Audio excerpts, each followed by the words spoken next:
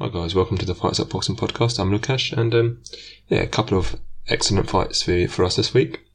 One that didn't turn out quite to be the war that we wanted, but still, exciting turn of events is Lee Wood versus Mauricio Lara, and I will talk about a couple of other things on the card because I watched that, and then I'll talk about Luis Nery versus Hovhannisyan, which turned out to be more of a war, and that was an excellent fight too. I won't talk about anything else of that card because I didn't watch any of the rest of the card. I didn't watch that fight live either, but nonetheless. A fair bit to talk about this week, so let's get cracking. So, Lee Wood versus Mauricio Lara. It's quite an interesting one because, a lot of people expected Lara to kind of roll over him. I didn't, but I didn't expect Lara Wood to look as much of a better boxer as he did for most of it. But at the end, he still lost, and he lost, not by a fluke shot, but by him doing a thing he shouldn't have done against someone who fights like Lara does. So it was, it was looking like a boxing lesson, and then he got a lesson of his own. Basically, we found out a lot about both fighters, and there's a lot to learn from the technique on show. A lot to take away from it. Anyway, the story of the fight was basically from early on, apart from a moment in the second round where he did get tagged and hurt at the end of the round. Lee Wood was basically in control, and he was managing to stop Lara. Lara's normally very aggressive attacks. He was managing to stop most of those before they even took off, really. Which we'll get to the ins and outs in a second. And then that was getting more and more one-sided, and Lara was looking more and more battered. And then he wasn't. And then they exchanged left hooks. They landed almost simultaneously, but Lara just landed much harder. So he won.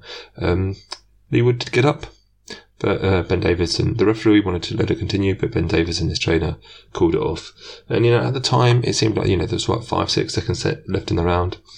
Maybe he could have let it continue, but Wood, when you look back on it, Wood wasn't okay, and with the way Lara punches, it's completely fair enough. And we far prefer coaches to see coaches protecting their fighters than not protecting their fighters. And Wood has since said that he stands by his coach's decision. So fair play. It was just one of those. You get caught, you have to deal with it. Sometimes the consequences are a stoppage even with 5 seconds left in the round. In any case, no arguments about the result. But how did Wood curtail Lara? Lara came in with the reputation of an absolute madman. Just a relentless aggressor, and he spent a lot of the fight not being able to be aggressive. And the reason for that, I did see this coming. I wrote 2 previews of this fight, one for us at the fight site and one over on Bloody Elbow. And I did call that Lee Wood is not the stick your head down, go head to head with your opponent and wail away type fighter. I think I said this in the previews. I think the last half of the Mickey Conlan fight made people think that was what he's going to, they kind of obscured what he normally does. But what he normally does has always been sort of weird angles, trying to draw opponents onto his shots, stepping off, and then trying to intercept them as they come in. And that was, I always thought that would be his game plan, and it was going to be useful against Lara because he likes to leap in. It was also going to be dangerous, and, that came into it later, but I didn't foresee it being this effective. He was very effective in just catching Lara before he could get anything off. 2 reasons for that, really. I mean, there were lots of reasons for that. 2 reasons on Wood's side, and there was another reason coming on Lara's side. The main reason on Wood's side was, firstly, his jab was a lot better than I anticipated. Because I thought that Lara would be dangerous off Wood's jab. He likes to throw off his opponent's jab. He uses it as a trigger, and he doesn't give a shit, and he leaps in behind it. But Wood used it in. Wood used his jab in 2s and 3s. A busy jab to head and body, and he basically used it to distract and disguise what he's doing, and to interrupt Lara's movement. He'd just leave it hanging for a second, and Lara couldn't leap in behind it. And then when he did, there was a shot coming behind it. Either a straight right or a cuffing left, sort of a check left hook. It wasn't always check, but most of the time it was a check hook, which that became a problem later on, which we'll talk about again when I talk about the end of the fight. But it was very effective, and it caught Lara off balance. He was constantly either catching Lara just as he began to move, so he was stopped in his tracks, or as he was sort of falling towards Wood. And the fact that Wood is longer than most of Lara's opponents was also, the other factor, which, often helps. But that became a bigger advantage than I expected, and it became that because of a big flaw that I didn't really spot in Lara completely. In hindsight, maybe it should have been obvious. And that is that Lara doesn't really move his head and his feet together. I did think that Lara has decent head movement before he punches. So after Lara punches, it's all out the window. Defenses, he just doesn't give a shit. But before he punches, he has good head movement. He slips well, and he likes to slip, and then he uses that opportunity to counter. But his problem is that he doesn't move his feet while he's doing that, nor while he's jabbing. Really, he doesn't come close to his opponent. And when his opponents are about the same size as him, that's generally been okay for him so far. Eventually it's going to land him in trouble anyway, but it's been okay for him so far. He's been close enough to leap in at them after they jab without being in too much danger, without having to fall short and then chase that up with another step or all of that stuff. He was just close enough to get close quickly. But against Wood, he found himself too far away. He'd slipped the shots, he'd slipped the double triple jab, and maybe sometimes whatever follow up came. And because he didn't step forward while he was doing that, he didn't find himself any closer to Lara, and then Lara would slide back to Wood, and Wood would just slide back, which he's going to do anyway. And Lara found that a real problem. There's a disconnect there. It's a little bit like anyone who follows me knows I'm a fan of Anthony Yard, but you could see the difference in Anthony Yard in the first Lyndon Arthur fight. Until the first Lyndon Arthur fight, basically, he never used to move his head along with his feet, or his feet along with his head. He had decent head movement, always has done, a little bit ropey, but that's true of Lara too. But he never moved forward while he was doing it proactively. And that left him stuck on the end of Lyndon Arthur's jab. And then in the second fight, he just learned one quick step, two quick steps in, while he was moving his head, while he was jabbing, and he fucking trucked Lyndon Arthur. And this is a thing. Lara, it's not a difficult fix for Lara. Like, he's never going to become super polished. That's why I raised it. I didn't bring this up just to praise Anthony Yard again. It's not a difficult fix. It's not going to be something. He's 24. He's got time to learn this. There will be smoother and less smooth ways he can fix it. He'll be better the more polished he makes his fix, but he'll become a much more dangerous fighter in this sort of fight, just by, even the most basic stepping while slipping, while the proactive head movement is going on. It's not a tricky thing to do. I don't really know why he doesn't do it already, but things fall through the gaps. And, he needs to learn that. The other thing that would be much more difficult for him to learn is protecting his body, because he doesn't. He just absolutely doesn't. And Wood was slamming him to the body. He was working it with a jab. He was working it with, hooks and just straight shots to the body, and just, any time he could take the chance. And again, because Lara was walking in at him while he was taking those shots, he was amplifying the power. And, Lara said afterwards he felt them, but they didn't hurt him. That is definitely a lie. He wasn't moving well. He was clearly favouring his side. Like, I think it was his right side. I'm not 100% sure now. But he was clearly favouring one side, and I'm pretty sure. It could have been something else. He hasn't spoken about it. I'm pretty sure you saw a moment after the fight where Lara's trainer, or one of his coaches, one of his team, tried to hoist him after he won, and he was just like, "Fucking let go of me, just don't touch me there. This fucking hurts." So he clearly felt something in that area, and that was a big part of the fight. That was, it all came together, and together with Wood also, just adding a few more slick tricks. His head movement was better than I thought it would be, just in the sense that, occasionally after he delivered a shot, he'd slide under something Lara was throwing, and Lara's hooks tend to come in high, so when he did that, he'd do well. And it was looking like a really good performance. But then he made one mistake. He hooked with Lara, and he didn't get out of the way. And this is something, I wrote a whole thing centered around this on the bloody elbow. But so if you're interested in in my in-depth on this, but you're going to get it here anyway. He didn't realise how tired he was getting, is my thought. Again, this is all my thoughts. I haven't interviewed Lee Wood, I haven't interviewed Ben Davison, but my feeling is he was throwing that check hook just even not always, like I say, not always a check hook, but mostly a check hook. He was throwing a hook and he was keeping himself safe. He was sliding out of the way, whether it was a check hook or whether he just threw the hook and stepped back. He was getting out of the way, and it was doing quite well to make Lara overbalance even more. So in that sense, it was a useful shot. It's not that he wasn't throwing, that was a mindless shot that he shouldn't have been throwing. But as the fight went on, his movement after the shot got more and more laboured and less effective, and he got less and less far away, less and less safe. But kind of slowly, by increments. And it eventually got to the point where he was just basically turning on the spot while hooking with Lara, which was a bad idea. And Lara, I think, spotted this. He hooks a lot anyway, Lara. He's that kind of fighter. But I think he noticed, and he was going for the high overhand lift anyway.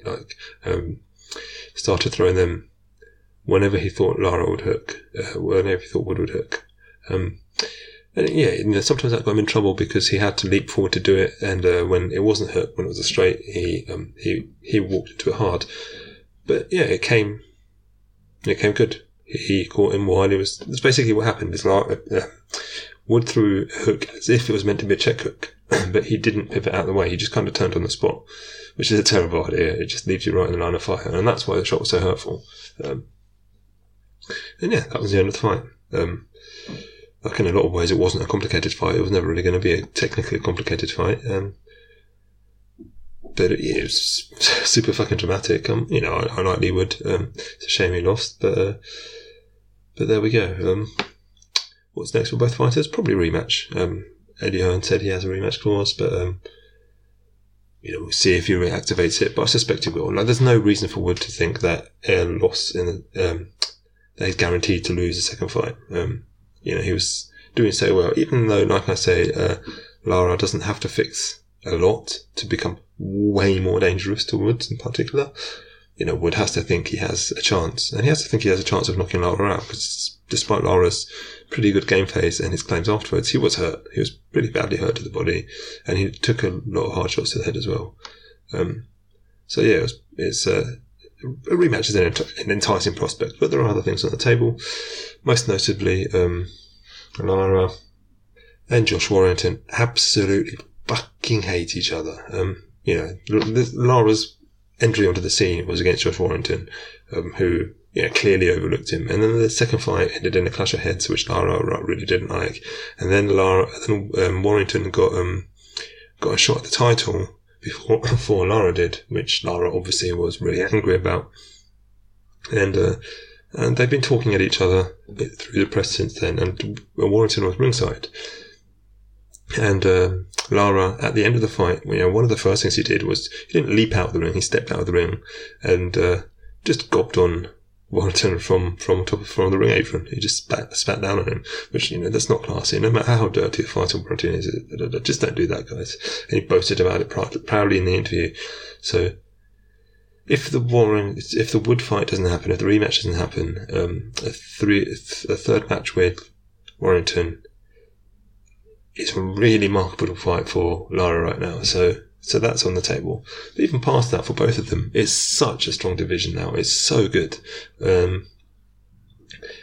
got the other champions, Luis Alberto Lopez, who also beat Josh Warrington a few months ago, and Ray Vargas.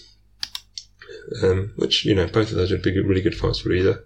Vargas having won, was it last week? The week before, either way. Yeah, it was last week. He beat Ashiki Foster.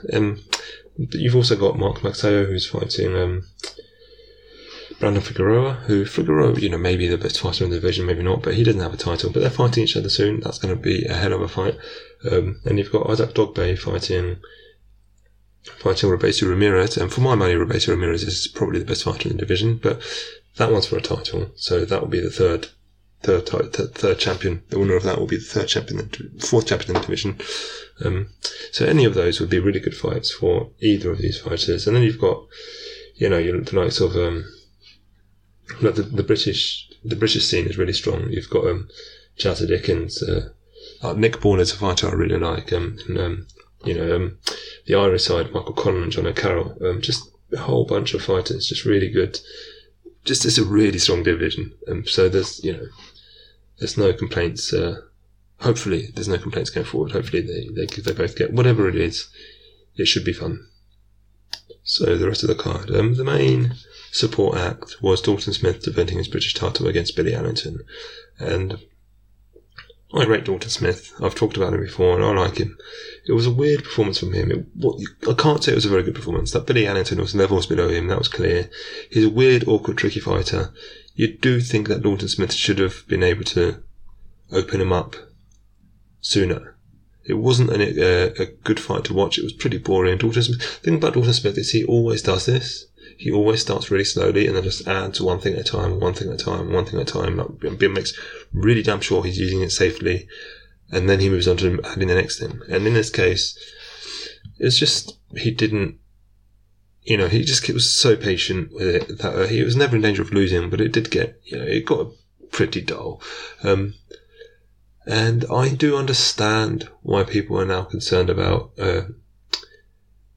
his potential, move as he moves up to world level. For me, the thing is, there were already concerns. There were already thoughts about him moving up to world level. He's always been a bit like this. This is the most extreme version, but he's always been like this.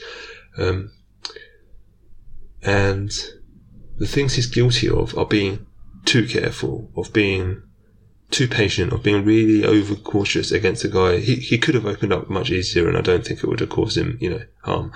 But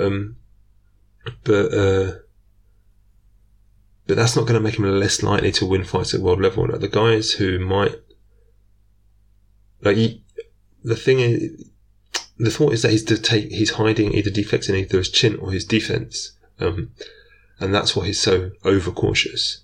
But even if that's true, the guys at world level or moving up towards world level who find those things out, they're going to push a fight towards him anyway, you would have thought. The guys where their defense is really slick and all of that stuff, he's not going to be more likely to lose to those guys by being cautious. He was either going to lose anyway by getting countered, or it's not going to make most world title fights less likely for him to win. It might make him a bit boring, but I do feel that also that what we're really going to find out, what's really going to be the tester of what Dalton Smith does as he moves up the levels, is when someone pushes in at him, because if someone's on the outside, it's just always what he's going to be like. And if he has to be a boring win, it's not great for us, but it's fine for him.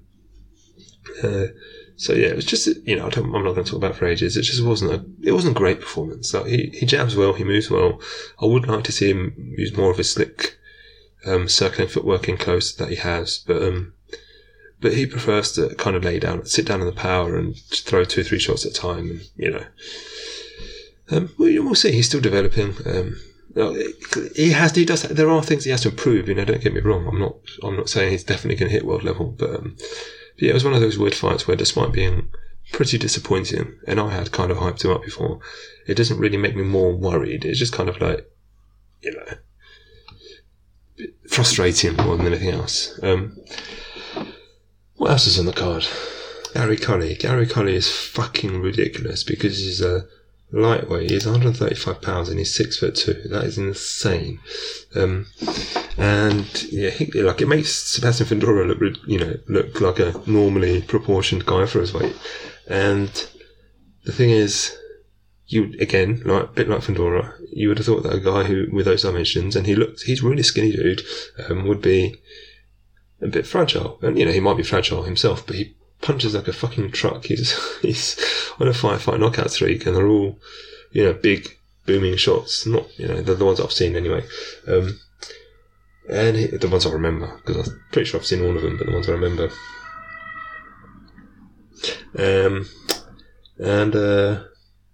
He was fighting with Fred Flores. It wasn't, a big step-up fight for him or anything.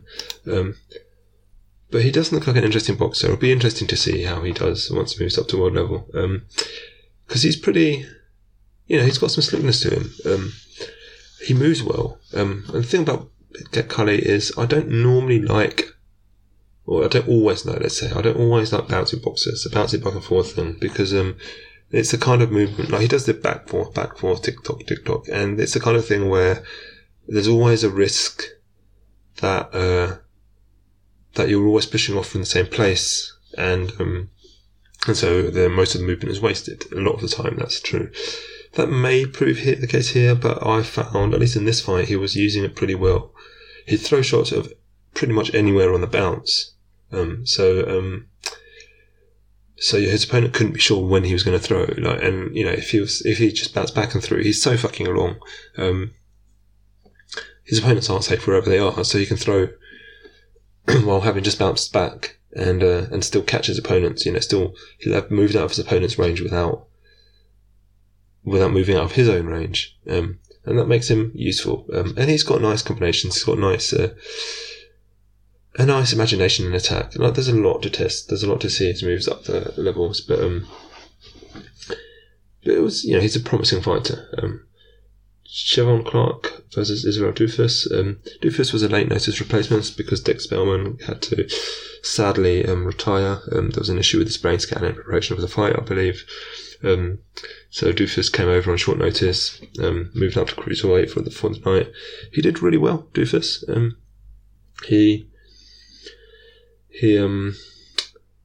He's kind of big athletic movement sort of fighter, like reflex based, but he has, nice hard shots.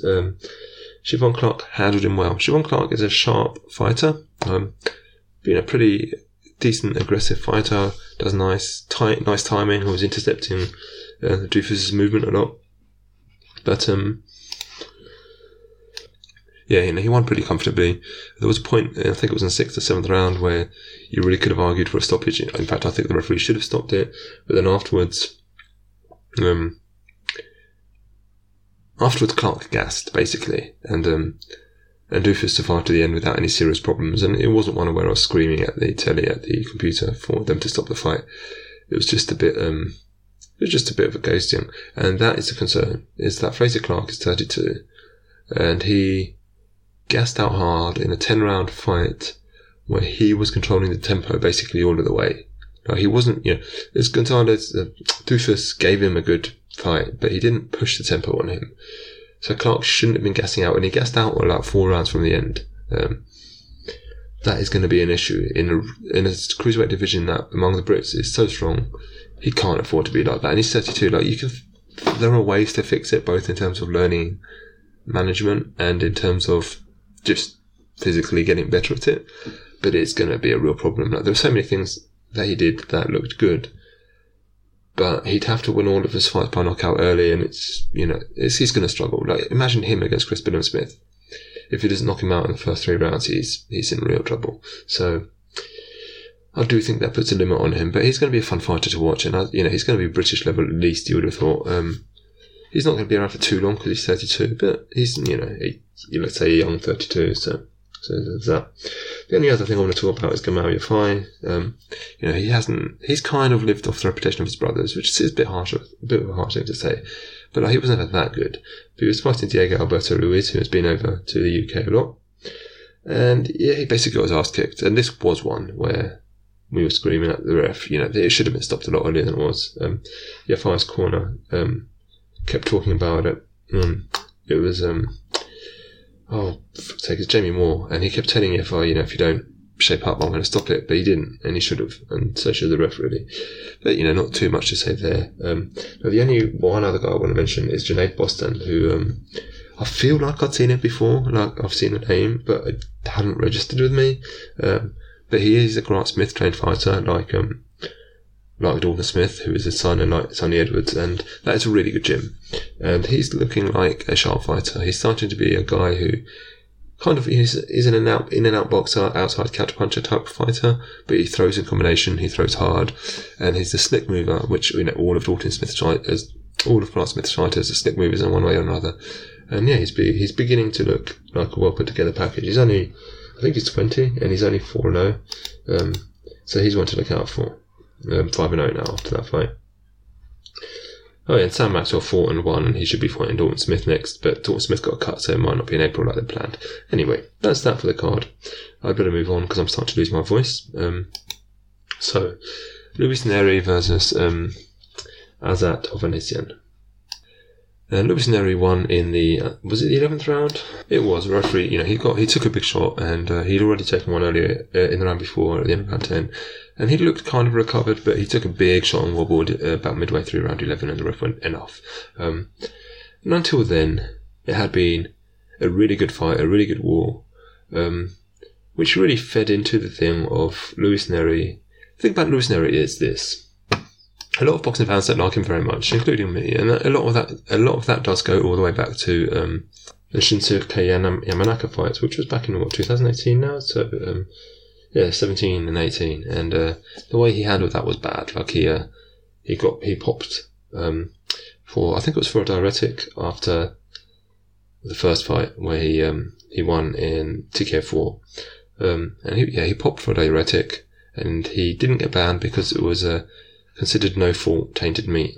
But then in the second fight, he just didn't even bother trying to make weight, which is like, it feels like if you're taking a diuretic and then suddenly you can't make weight anymore, it's hard to claim that was an accident. And so he didn't even bother trying to make weight, and he knocked out Yamanaka in 2. It's Yamanaka's final fight. Yamanaka is a bit of a, it's just a really cool fighter. We've held that against him, let's not beat around the bush. We've held that against Nery since. And just the fact that he hasn't been very disciplined with his weight, and that he hasn't had any egregious, bad guy moments since then, but he just hasn't ever felt very disciplined, and so he hasn't really worked his way back into the good books. But setting all that aside, he's a fun fighter to watch, because he fights like a slick outboxer. He fights like he's an a back foot combination boxer, and he fights like he's a slick defensive fighter, but also with a lot of attack. His attacks are really good. His combination punching, he's really good, but he's not that good defensively. He fights like he is, but he isn't, and that just makes him really entertaining, because if his opponents are winning, it gets him into wars, and Hovhannisyan was winning. So you had a fighter, and the thing about Nery, he fights well in both directions, and Hovhannisyan is like a really aggressive fighter, but he switches it up, he switches angles, he switches stances, and he does go on the back foot if he feels he needs to. So it was a back and forth fight in all respects. And yeah, the thing about Nery is he has, like I say, his attacking, his punching is good. He's good. It's sharp, accurate, straight punches. Good imagination, good shot selection. Like, he's got a really good arsenal of punches, and he picks them well when to throw what. And he was really putting on Hovhannisyan early on. Like, it was really just the slight rawness in Hovhannisyan's movements. He's not too dissimilar to Lara. Just the slight rawness in he does move while he's throwing. Like, huge difference between them there. He does move while he's setting up his shots. But he has a rawness to his movement. He's not technically polished, Hovhannisyan, at all. And so early on, the fact that Nery's punches were all cleaner, straighter, he was beating Hovhannisyan to the punch, and because he was looping his shots, he wasn't set up to, his guard wasn't set up to take them, and his head movement, he kind of takes himself offline, but he's not slipping any shots. He hasn't got the balance for it because he's doing all these weird movements. But he doesn't stop. He always coming forward, and he always, even though, and partly because he's landing he's throwing these really weird shots, Nery couldn't avoid them. Even while his own shots were landing with seemingly more effect, he couldn't avoid the things that were coming back, like a lot of the weird ganky shots. And they did start to take a toll, and they were both focusing on bodywork a lot. But Hovhannisyan, it was clearly a plan, and it was a plan based almost definitely on Nery's only loss, where he kind of melted against Brandon Figueroa. a few, 2 years ago now, just under 2 years, where Nery was early on, dominating that fight, and then he just kind of lost stamina and couldn't keep it up. And this is the thing about Nery and his defense. He fights like a stick boxer, but he's incredibly reliant on the power of his punches, the interrupting power of his punches to stop his opponents in his tracks so that he can move away. Like, his movement's nice, but he doesn't move well enough that if his opponent isn't bothered by his punches, he can get out of the way. It's a reasonably common problem, this, but yeah, and Hovhannisyan was kind of banking on that. It did mean he had to walk through those punches, but he was kind of banking on that. And as the fight went on, it did start to tell. Like, it never turned like completely one way or the other. It was never that one fight or another was completely fucking dominant. But Hovhannisyan was starting to sort of come into it. But he had to take risks to do it, and he's not about keeping himself safe. And Nery punches just a little bit too hard, and eventually, at the end of the 10th, he caught him big, and then at the end of the 11th, he caught him again and knocked him out. But it was a really good fight. It's a fight for the candidate for now. It would probably be, Batavia versus Yard was really damn cool. Like this, but this is probably the most non-stop action of the big fight so far. So in that respect, it's just good fight, worth watching. And the thing about Nery is, again, he's a good fighter to watch as well as being exciting because of the aggression and lack of defense. He's just a good showman. Like, he kind of leans into his bad guy reputation, and he's constantly not mean mugging, but he's constantly playing to the crowd or against the crowd. He's trying to play the ref. He's talking to his opponent in the ring. He's mugging his opponent. It's just a good showman. So even though I don't particularly like him, he's good fun to watch. It's entertaining, and he knows who he is. It's good. And he's only 28, I think, which I hadn't realised. So maybe there's a redemption arc in there somewhere. Like, I kind of came out with this with a kind of grudging respect for him, not just as a boxer, but as for the way he handles himself as the bad guy. I like a pantomime bad guy, and he kind of leans into that. So yeah, fair play to him. And this division is also, he's at Super Bantam, so a lot going on here. Stephen Fulton is the champ. Nery is kind of the second guy, but Naoya Inoue is coming. Naoya Inoue is coming. I don't think Nery's good enough to beat him, but he may be. You've got Ahmed Aliev, you've got John Casimiro, who is fuck him, but he's there. It's a good division. There's a lot going on, so hopefully something good comes out of it. Anyway, yeah, that's that, and that's that for the week. I am looking at this week's fights for the upcoming week. Nothing huge coming. Jake Paul versus Tommy Fury, fuck that, I don't give a shit. There is some real boxing. Super Amateuros versus Jeremiah Ponce. I think that was meant to be Broner's return, but this Matias versus Ponce is now for an IBF title. It's not a big fight, and there's a couple of other things. Yeah, it's not a huge weekend. I may not end up doing a preview because, I'm not doing a preview of Paul versus Fury. Yeah. If I've got anything to talk about, I'll see you next week. If not, I'll see you the week after, where we are heading into March, and that will be much stronger. So, thanks for listening. Follow me at Crafty Boxing. Follow the fight site at the fight site. Follow the fight site on Patreon. Join us, help us.